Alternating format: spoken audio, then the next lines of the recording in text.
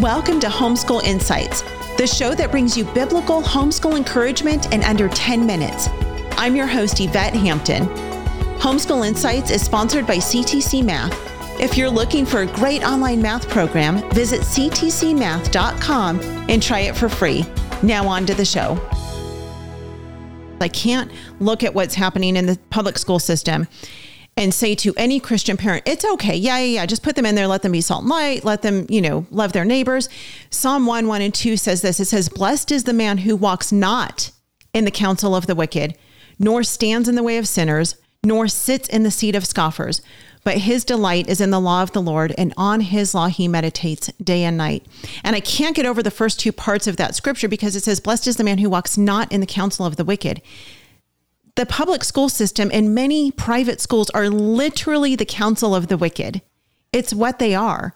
And we're putting our kids into this system and saying, yep, you go ahead and you go and you be strong and you be the light in this very dark place. I haven't given you a flashlight yet, but figure out how to be the light.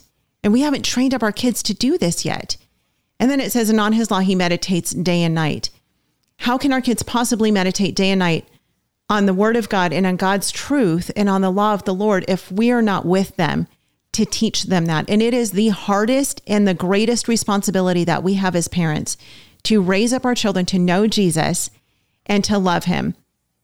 But there's so much intention that goes behind that. And I think oftentimes we live in a society where we want things to be easy for us, right? We live in, the age of social media and flipping through everything. We flip through posts, we flip through Instagram stories, we flip through reels, we flip through all the things, and we want to flip through life. We almost want to flip through our kids' childhood the same way. And we want it to be easy for us. And it's not easy. God never said it would be easy. Being a parent is very hard work. It is a very intentional work. And so how can you encourage the parent who's saying, you know what? I hear what you're saying.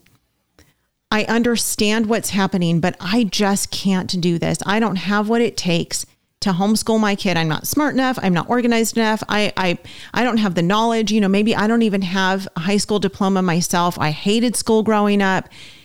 How would you encourage that parent and just say, just go for it. You can do this.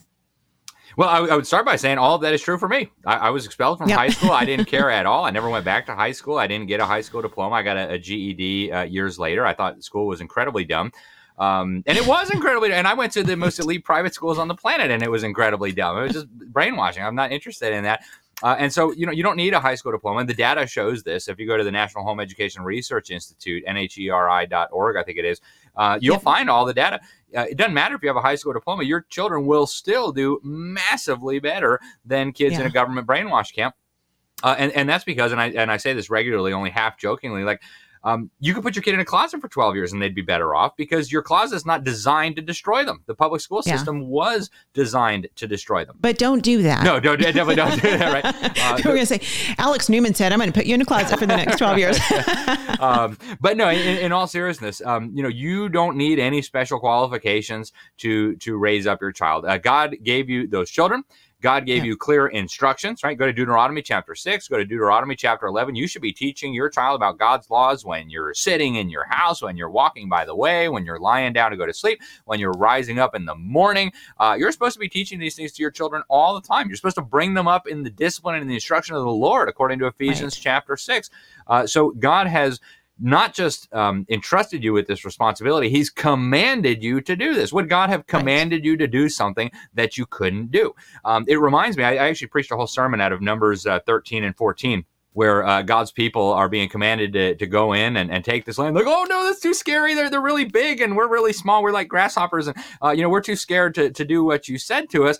And go read God's response to that. It's actually terrifying, right? Yeah. You're scared after all that I just did for you. You just watched all these miracles. I just set you free from Egypt, and you're going to be scared because those guys are big. Are you kidding me? And he actually is on the verge of destroying them. Right? Moses has to pray and intercede. God, please don't destroy these people, because then the Egyptians are going to be like, see, and so, that's a really serious lesson. If God tells you to do something, for you to say, I'm too scared to do what God told me to do, that's really, really problematic. God has given you everything you need to train up your kids. And you know what?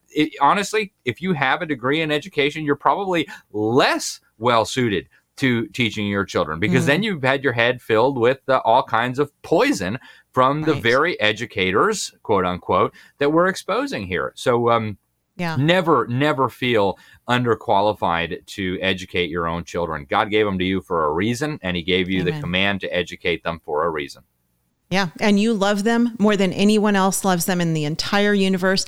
And you know them better than anyone will ever know them in the world. That's right. And you have their best interest in mind more than anyone else. Even if they have the greatest, sweetest teacher in the world, that great, sweet teacher does not love your kids the way that you do. And so they're not going to care for them the way that you will.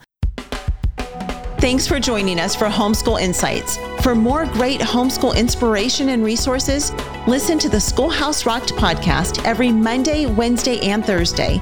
And be sure to watch the film Schoolhouse Rocked: The Homeschool Revolution.